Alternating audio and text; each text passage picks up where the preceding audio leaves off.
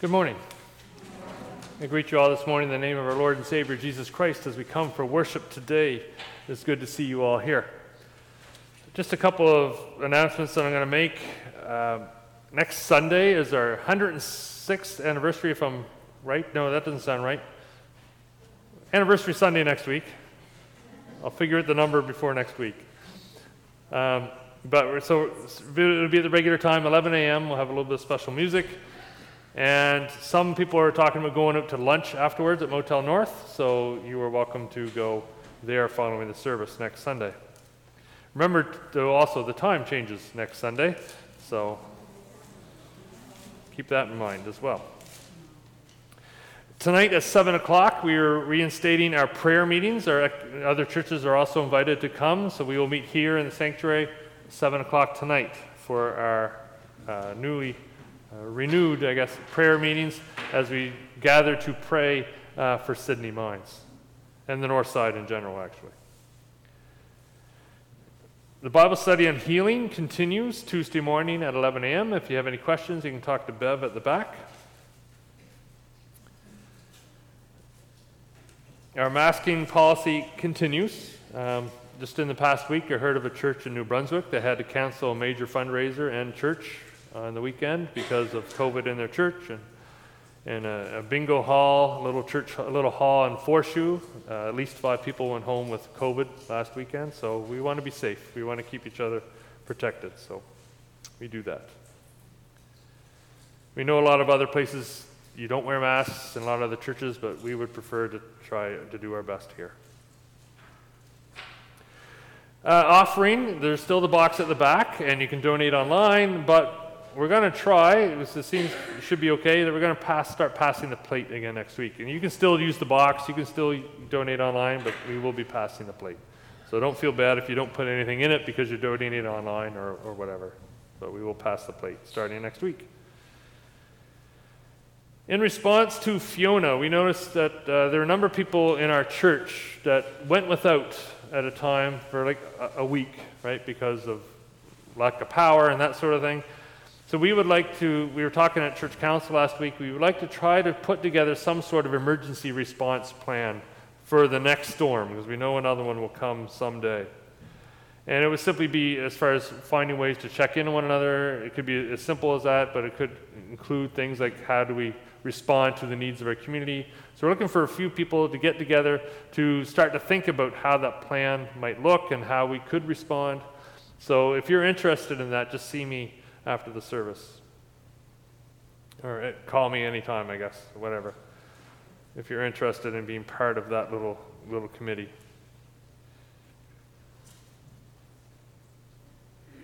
And as we continue to talk about healing and the Bible, Bev and I will be at the front of the church at the end of the service again to offer prayer for you if you would like to come forward and receive prayer today.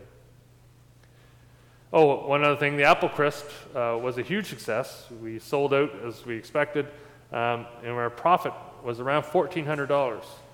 So fantastic job. Thank you for all the helpers, and thank you for all of you who bought Apple Crisps. We should also just say a huge thank you to the Farmers United Co-op because they donated our apples free of charge. So thank you to them. So as a thank you, we dropped them off. We had one spare Apple Crisp. We dropped it off to them, as well as a card of thank you. Anything else to share today? We sold 106 tickets. Okay, 106 crisps. 105. Yeah. Yeah, and we donated one. Yeah. So 105 were sold total. Yeah. Yeah, we aimed for 100. Yeah. And our profit is well over 1,400. Yeah. Between 14 and 15. Yeah. Yeah.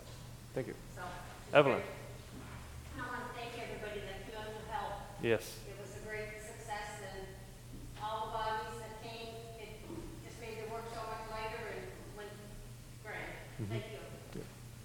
Christmas cheer registration. Yes. Yes. Do you know of anyone who might need some help at Christmas time? Registration begins on Tuesday and it runs Tuesday, Wednesday, Thursday, and Friday from 1 to 3 at Holy Family Hall. Okay. And you can encourage anyone that would need any help. So that's for Christmas cheers registration. Yeah. And I'll get that out in today's newsletter as well. So, for those who aren't here. Anything else to share? Many of you may have saw Gordon Fraser here last weekend, home for a visit. On Thursday, we received news that Gordon had a significant heart attack and is in hospital right now. He's hoping to be discharged shortly, but his stay in Nova Scotia has been extended by a few weeks as he recovers. He's doing well. Joyce and I have both talked with him. Okay, yep, so you talked to Joyce as well. And Gordon, we know you're watching, and so our prayers are with you, buddy, for a quick recovery so you can get home. Okay. If there's no further announcements, we will take a moment to silence our hearts as we prepare to worship our God.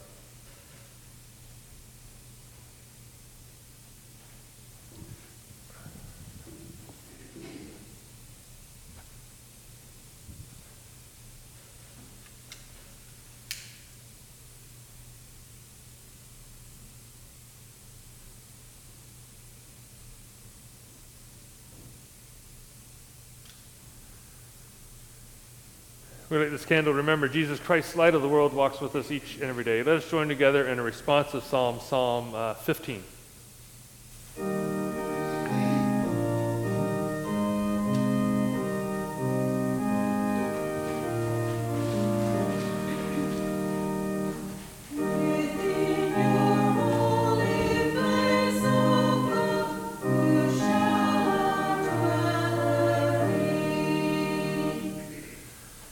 God, who may be a guest in your house.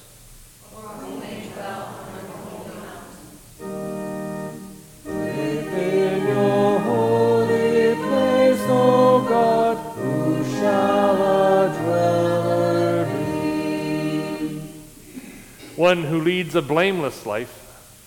Who does what is right, who speaks truthfully from the heart. One whose tongue is free from malice. Who never wrongs a friend, who utters no reproach against a neighbor. One who cannot respect the unworthy, but honors those who fear God. Who stands by a promise given, though it be to personal disadvantage. One who will not take interest on a loan, nor accept a bribe to testify against the innocent. Whoever does this shall never be overthrown. Within your holy place, O God, who shall a dweller be? Let us pray. As you promised to be with us, Lord Jesus, We welcome you here today. help us, Lord, to worship you, to listen to your word, and to pray in faith, that we might grow in our love for you and for one another. Amen. Our opening hymn is All Who Are Thirsty.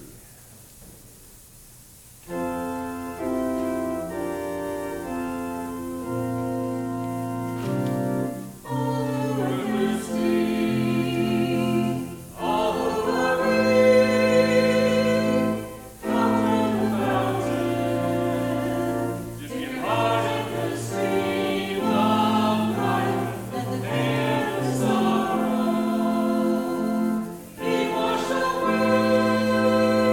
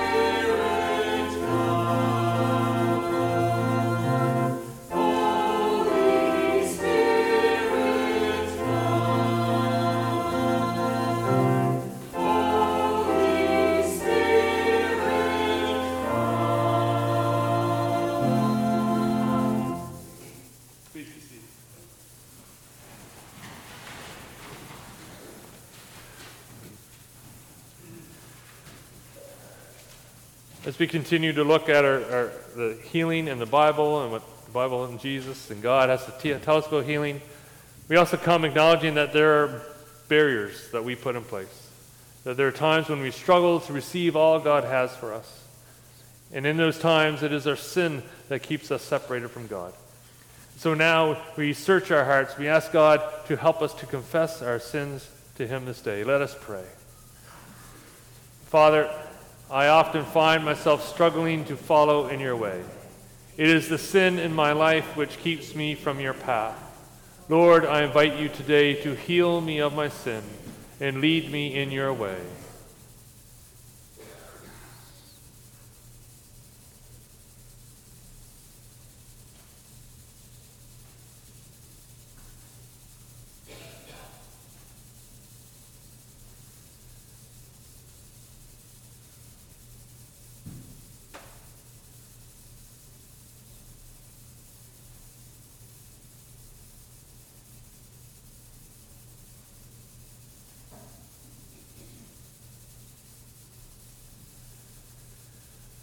The Lord hears our cries for help, and He responds in love and grace and mercy, letting us know that when we lay our sin before Him, we are indeed forgiven, again and again and again, as we enter into a deeper and more intimate relationship with our God. Thanks be to God. Amen. Let's sing our response together. Know that God is good. Know that God is good. Know that God is good, God is good, God is good. Mungu ni mwema, Mungu ni mwema, Mungu ni mwema, ni mwema, ni mwema. Know that God is good, know that God is good, know that God is good, God is good. God is good. Thanks be to God. I'm going to turn now to our scripture reading. And the scripture reader for today is not here, so I guess I'll do it. There's the coloring there, guys, if you would like to go over and color.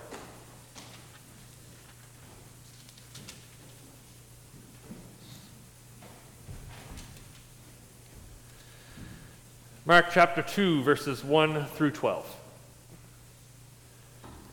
When Jesus returned to Capernaum after some days, it was reported that he was at home. So many gathered around that there was no longer room for them, not even in front of the door. And he was speaking the word to them. Then some people came, bringing to him a paralyzed man, carried by 4 of them.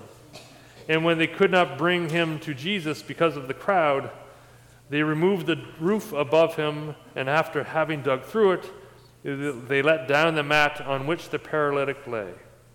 When Jesus saw their faith, he said to the paralytic, "Son, your sins are forgiven." Now some of the scribes were sitting there, questioning in their hearts, "Why does this fellow speak in this way? It is blasphemy. Who can forgive sins but God alone?" At once Jesus perceived in his spirit that they were discussing these questions among themselves. And he said to them, "Why do you raise such questions in your hearts? Which is easier to say to the paralytic, 'Your sins are forgiven,' or to say, 'Stand up, take up your mat and walk'? But so that you may know that the Son of Man has authority on earth to forgive sins," he said to the paralytic, "I say to you, stand up, take your mat, and go to your home." And he stood up, and immediately took the mat, and went out before all of them, so that they were all amazed and glorified God, saying, "We have never seen anything like this." The word of the Lord. Thanks be to God.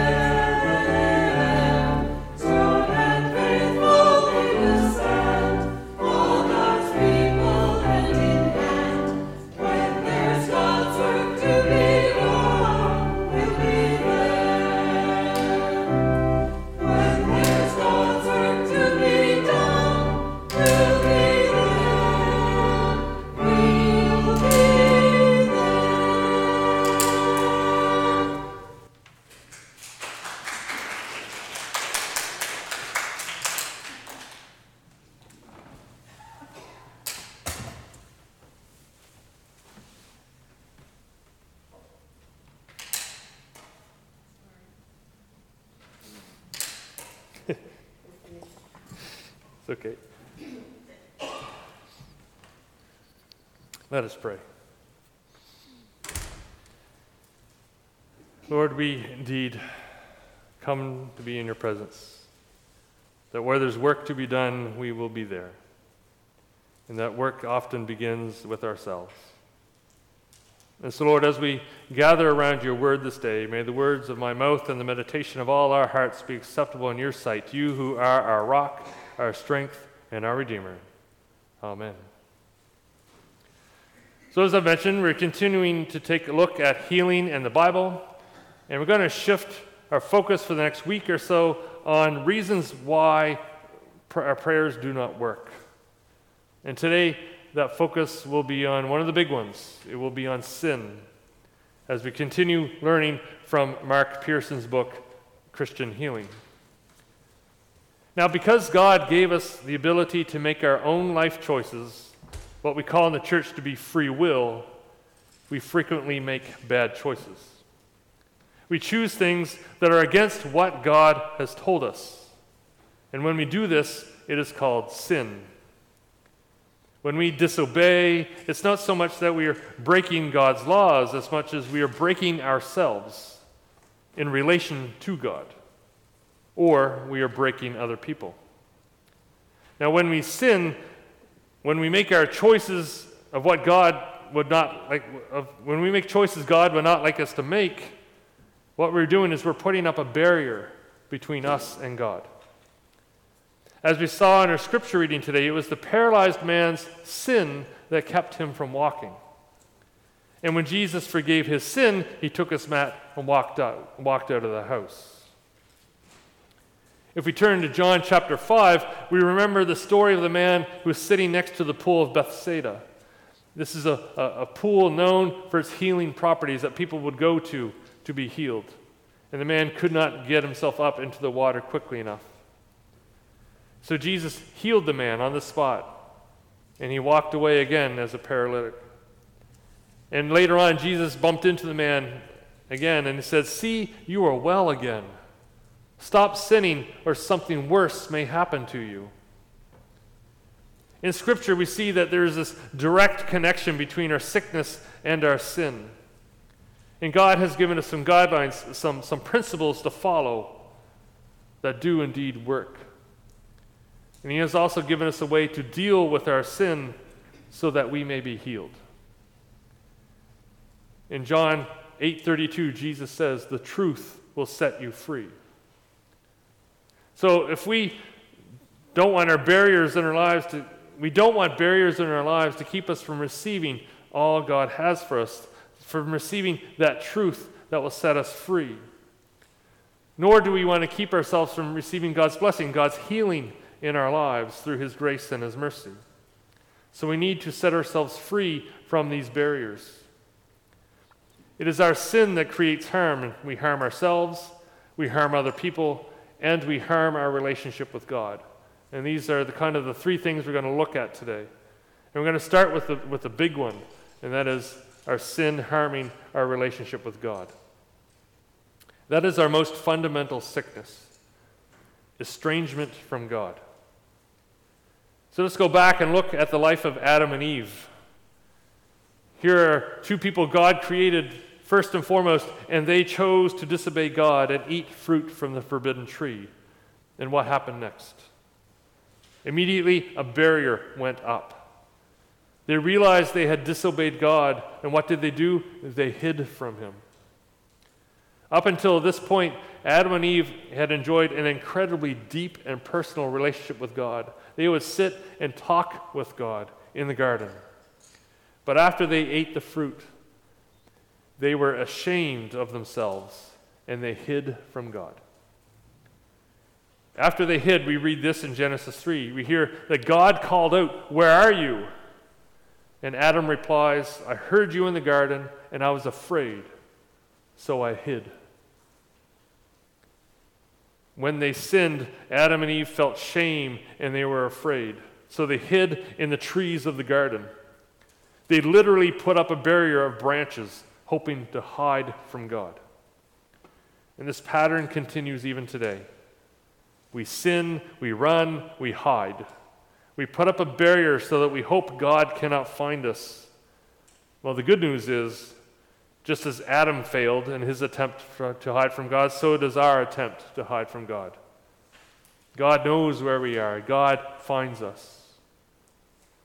Now, the consequences of sin, according to the Bible, are both physical and spiritual death. When Adam learns of the impact of his sin by eating the fruit, it says in Genesis 3:19, "By the sweat of your brow you will eat your food until you return to the ground, since from it you were taken. For dust you are, and to dust you will return." In John 3:18 we read this, "Whoever believes in him is not condemned, but whoever does not believe stands condemned already, because they have not believed in the name of God's one and only Son." Romans 6:23 gives us it's a little more clear. Paul writes, "For the wages of sin is death, but the gift of God is eternal life in Christ Jesus our Lord." Our reactions to the warnings in the Bible, these kinds of warnings, is to simply say, well, my sin is not all that bad. We tend to compare our failings to the failings of other people. We might say, well, I'm not as bad as the guy across the street. I mean, he's really messed up. At least I'm not him. My sin's nothing compared to his. Well, what we need to realize, though, is all sin, no matter if we interpret it to be not that bad, all sin separates us from God. All sin is a barrier that we put in place to try to hide from the abundant blessings of God. The fact that we even try to reason it away is not all that bad, even though it's clear in the Bible about the impact of sin. All that just goes to show how much we want to control our own lives. And to do this instead of trusting God. God is holy. God is perfect. Therefore, there's no place for sin in places where God works. No sin is excused. So I guess that means we might as well give up, right? Because there's no chance of us making it to God's kingdom if no sinner, if all sin is that bad. But that's not true either, because God gives us a way. God provides a way that punishes the sin and forgives the sinner. And that way is Jesus. God sent his only Son to the cross to pay the penalty for our sin. By doing so, Jesus Christ becomes the pathway to salvation by simply putting our trust in him. John 1:12 says, "Yet all who did receive him, those who believed in his name, he gave the right to become children of God." We all have this right to become children of God if we just learn to let go of our sin. Now, in some corners of the church, the balance between upholding the values of God and the impact of sin on someone's life is out of balance. In some extremely conservative churches, they look at God's standards in such a way that they use them to condemn people that they see who have fallen short. In other churches, say, like the United Church of Canada, we want to be so welcoming to people and that we ignore the impact of sin on their lives. In other words, we don't help people overcome their sins so that they can enter into a deeper relationship with our Heavenly Father. What we want to do is we want to work somewhere in the middle ground, of course, between these two extremes. We want to be inclusive to as many people as we can, but we want to help them deal with the issues in their lives that keep them from entering into a deeper relationship with our God who loves them so much, to help them repent and overcome the sin in their lives. It's in this middle ground where healing can happen for so many people, both physical and spiritual healing. For example, in John chapter 8, there's the story of the woman caught in an adulterous relationship, and they drag the woman before Jesus, expecting them to condemn her to death as is written in the law. And what does Jesus do instead? He does not condemn her. He says, "Go and sin no more." And he does it in a most loving way. Jesus is our Savior. He died for our sin. He died for God's incredible love for his children. In accepting this, we are committing to have Jesus Christ as Lord of our lives. We cannot separate the fact that Jesus is both Lord and he is also our Savior. He cannot be only one or the other. That is not God's way. Now, if we're perfectly honest with ourselves, we will never live a sinless life. This is a regular challenge and struggle that we will face as we live in a world that is filled with sin. But what God wants from us as we welcome Jesus into our lives as Lord and Savior, what God wants is simply a promise. He wants a promise that we will just try to do our best, following the example of Jesus. You see, God wants us first. He wants you first. He wants a relationship first, which is more important than how we live, really, because it's through our relationship with God that we grow as his children, not necessarily by following strict rules that are laid out for us. Now, when I coach sports with young children, what do I do? Do I sit them in a classroom in front of a whiteboard and start listing, these are the rules of the game that you must follow, and they begin with number 1, 2, 3, and do I do that with kids? No. Like for basketball, I give them a ball, I teach them how to dribble, I teach them how to shoot, I give them skills that they can use within the game. For track and field, I teach them just proper running technique so it's easier on the body, that kind of thing. And then as they grow in these skills of shooting, dribbling, and running, then I start to teach them how to use those skills within the rules of the game. It's the same with relationships. We watch people, we learn from them, we try things out, and over time we find what is appropriate and what is not. That applies to our relationship with God as well. The trick is whether or not we listen and obey. We have a teacher who has shown us how to live in Jesus Christ. And we are quite keen to say that we love God, that we pray, that we ask him for help in our lives, but how quick are we to listen and obey? Remember what Jesus said in John 14:15? If you love me, you will keep my commandments. Jesus is not saying it's necessarily about a list of rules to follow, that if we love him, we just naturally will want to follow in his way. It ultimately boils down to, what is our attitude? Do we want to do what is socially acceptable in the world, or do we want to please God? Because the two often do not overlap. It's our attitude, our willingness to learn from Jesus that often makes the difference. If we are trusting and obeying God first and foremost, then our desire to sin is lower. We just don't want to do it anymore. So we avoid it. And then we engage in the Bible. We read Scripture, and we even can do it with other people so that we can learn different insights.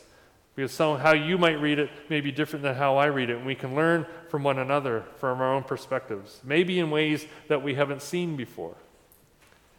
But overall, what it is, we are to observe Jesus and everything he taught and seek to be as faithful to his example as we can. To do less than that is sin. This is why we need to be careful when we start to pick and choose our favorites. Try to dismiss that sin as minor, because that's not how the Bible interprets sin. All sin are barriers between us and God. Adam and Eve ate one piece of fruit, and their relationship with God, their relationship with one another, their lives, and the lives of everyone who followed them changed forever. One small sin, we would say, they ate a piece of fruit, yet the world was changed forever. The other day I saw this on Twitter from Chad Bird. God's first words after the fall, that is when Adam and Eve ate the fruit, God's first words after the fall were, "Where are you?" It's only one word in Hebrew, ayeka. In that one word is compressed a whole theology. God seeks out the lost sinner. God welcomes him to confess. God desires his restoration. God works his redemption. In one word. that we translate to be, where are you? God seeks out the lost. He seeks out those who have put up barriers in their lives to try to hide from God's abundant blessing. Yet God is always looking. He's always seeking. He's always yearning for us to come back into relationship with Him. And we see this first with Adam and Eve. And it still holds true today. God never gives up on us, even when we break that relationship ourselves through sin. It is sin that impacts our relationship with God, and it is also sin that impacts our spiritual and our physical health and our ability to receive healing from God. So what about how our sin against others impacts us? I've known a few people over the years who have held on to deep hatred or resentment or bitterness towards other people. And you know what most of those people have in common? They're miserable. This hatred and resentment and bitterness that they carry has impacted their ability to enjoy life. And even for a couple of them, it has impacted their health. Holding on to hatred and resentment and bitterness or anything like it is sin. Why is it sin? Because Jesus commands us to forgive. And I've taught on forgiveness before, but I'll give just a quick recap. Forgiveness is a powerful tool in bringing healing, both physically and spiritually. When we hold on to resentment and anger or bitterness towards someone else, it impacts our bodies. We need to let that go. Now, first, some caution about forgiveness. Forgiveness does not mean forgetting. Forgiveness does not mean trusting. Forgiveness does not mean going back into an abusive relationship. Just because we forgive someone, it does not mean we allow them back into our lives, because it is not always safe in all cases. What we're doing when we forgive someone is we're letting God take care of it. We release it to God and let God do what God does. And often that includes some aspect of healing. Now, there's a number of steps we can take when we forgive someone. The first one is we have to make the choice to forgive. We have to make that decision. No one can force us. We must choose to forgive someone. Second thing we do is we ask God for help, because there's no way we can do this on our own without His help. Third, we pray from wisdom from God. We pray for what does God want us to know about the situation. We pray, we ask God, is there some sort of part that maybe we had to play in what happened? And then the fourth thing we do is we confess our wrongs. We confess our angerness and our bitterness and our hatred. We confess any role that we might have had in what happened. And then we pray for that person. We pray blessing for that person, that God may enter their lives and bless them. We pray this earnestly. And finally, we pray that God will heal our own heart from our anger and bitterness. And this will usually happen over time as we continue to pray blessings for the other person. Eventually, we'll find that negative emotion, that negative energy kind of fade away, and healing has come. Breaking the cycle of anger and bitterness we hold against others can have a huge impact on our lives. I took someone through this process once, and she told me at the end of it that she forgave someone she had held a grudge against for 60 years, and she felt free. Our sins and relationship with other people impacts our bodies in ways we might not ever know. That is, until we let God break that sin and release us from the burdens we carry, burdens that weigh us down. And so what about those sins we make against ourselves? Now, we belong to God, right? God created us. God gave us life. In a way, you could say God owns our bodies. And in 1 Corinthians 6, we're reminded that our bodies are temples to God, and we need to take care of them. I once worked with a minister for a brief period of time who told me, whenever you talk about sin in your sermons, I tune out. Why did he tune out? Well, I think part of it is he didn't want to deal with a sin in his own life. The man was about 400 pounds. He had a myriad of health problems. A few years ago, he was arrested on charges of voyeurism. That is, he filmed women without their knowledge. He's no longer a minister. And I believe a lot of this had to do with his inability to deal with sin in his life. He let it fester and grow to the point where he impacted the lives of others around him, not to mention his wife and his children. We need to take care of our bodies, both physically and spiritually. Science has shown that our emotions and our attitudes impact our bodies. So if we are experiencing negative emotions, negative attitudes, and we let these negative experiences continue, they will have an impact negatively on our body. So if we keep subjecting ourselves to these things, the cumulative effect can be sickness and disease or worse. Jesus invites us to a new way of life, a life where we trust God, a life of gentleness, a life of kindness, a life where goals are defined by God and not by the world. God's not asking us to be more religious. The Pharisees were the most religious people in the Bible, yet Jesus had a whole lot to say about them, and it wasn't very good most of the time. God is asking us for a relationship with Him. Now, sometimes our sickness is our fault, and sometimes it's the fault of others, or sometimes it just happens. But in the end, it's about finding that proper balance in our lives. And when sickness is our own fault, we must take responsibility. We must realize that sin could be the cause of the problem. And the way forward is not a way of judgment, though. God does not condemn us for our sin. We're quite good at doing that on our own. Instead, God just simply calls us to repent of our sin and come back into the loving relationship we have with Him. And there are a number of ways in which He'll do this.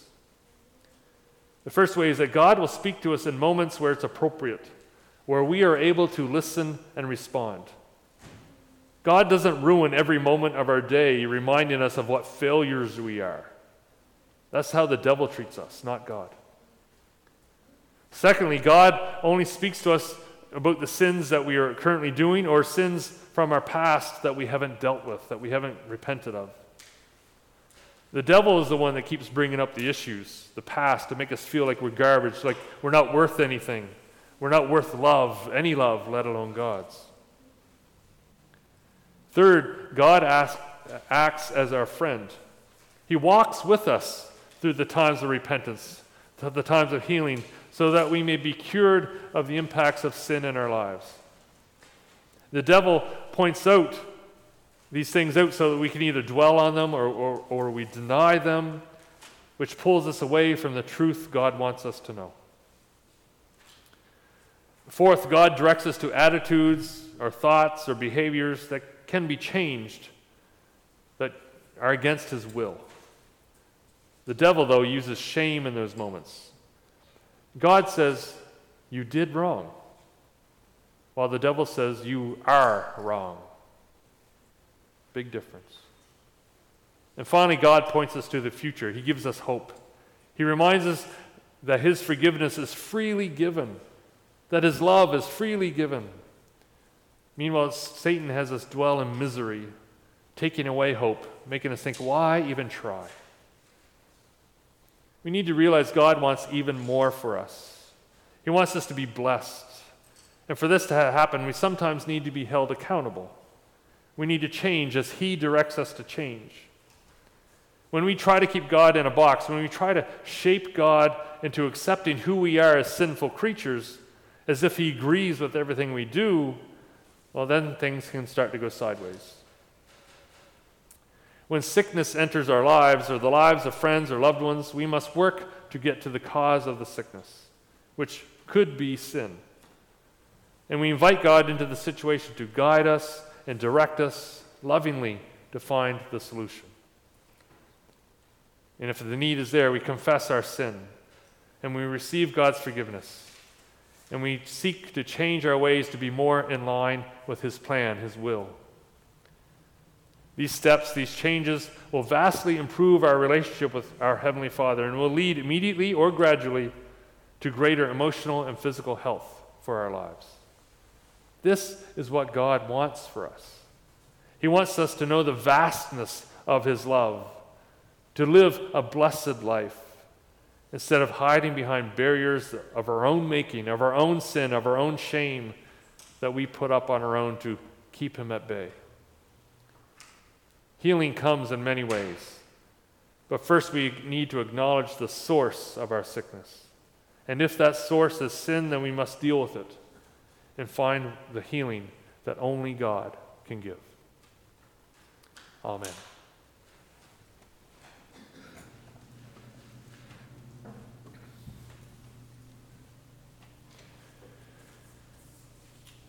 Let us sing of God's amazing grace.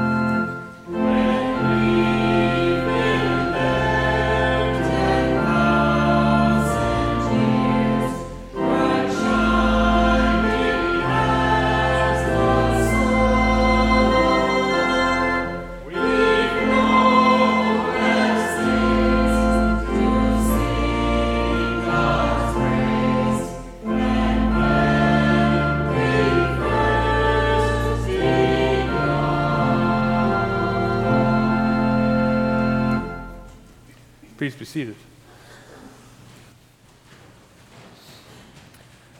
Let's join our hearts in a time of prayer. Let us pray. Lord God, we thank you that your love is all around us, that you seek us, that you search for us, that you long for us to be in relationship with you. We thank you, God, that no matter what we do in our lives, you still are here for us. And that through your love, we are forgiven for the mistakes we make when we come to you. God, we're so thankful that we can be here as this church family. That we know, yes, we're not perfect. but we gather in your name to worship and praise you and to receive your gift of love this day. God, we pray today for the needs of our community. We pray for the needs of our families, ourselves. We pray for the needs of this world, for they are great. And only you can respond. Only you can bring this world to healing. Only you can restore this to the perfection that you created it to be. The beauty of the world that is around us. We give you thanks, but we also pray. And now, O God, we lift up to you the prayers of our hearts for those we love as we name them before you now.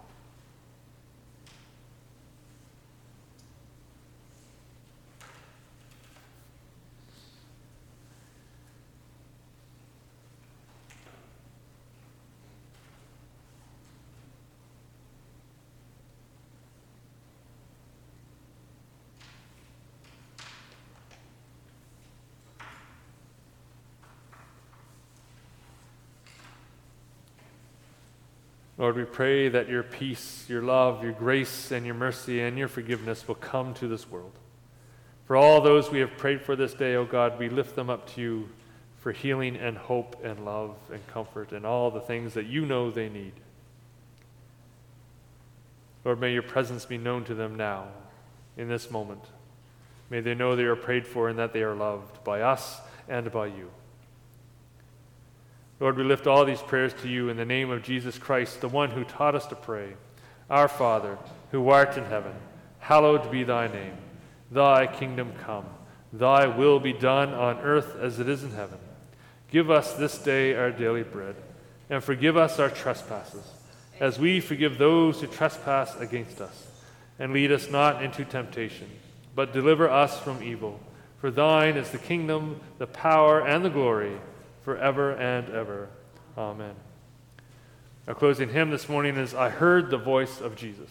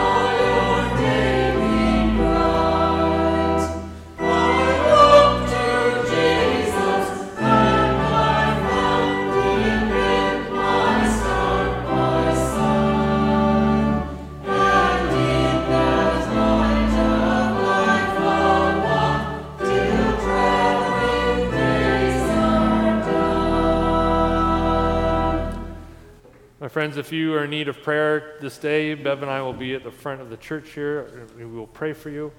But otherwise, let us go.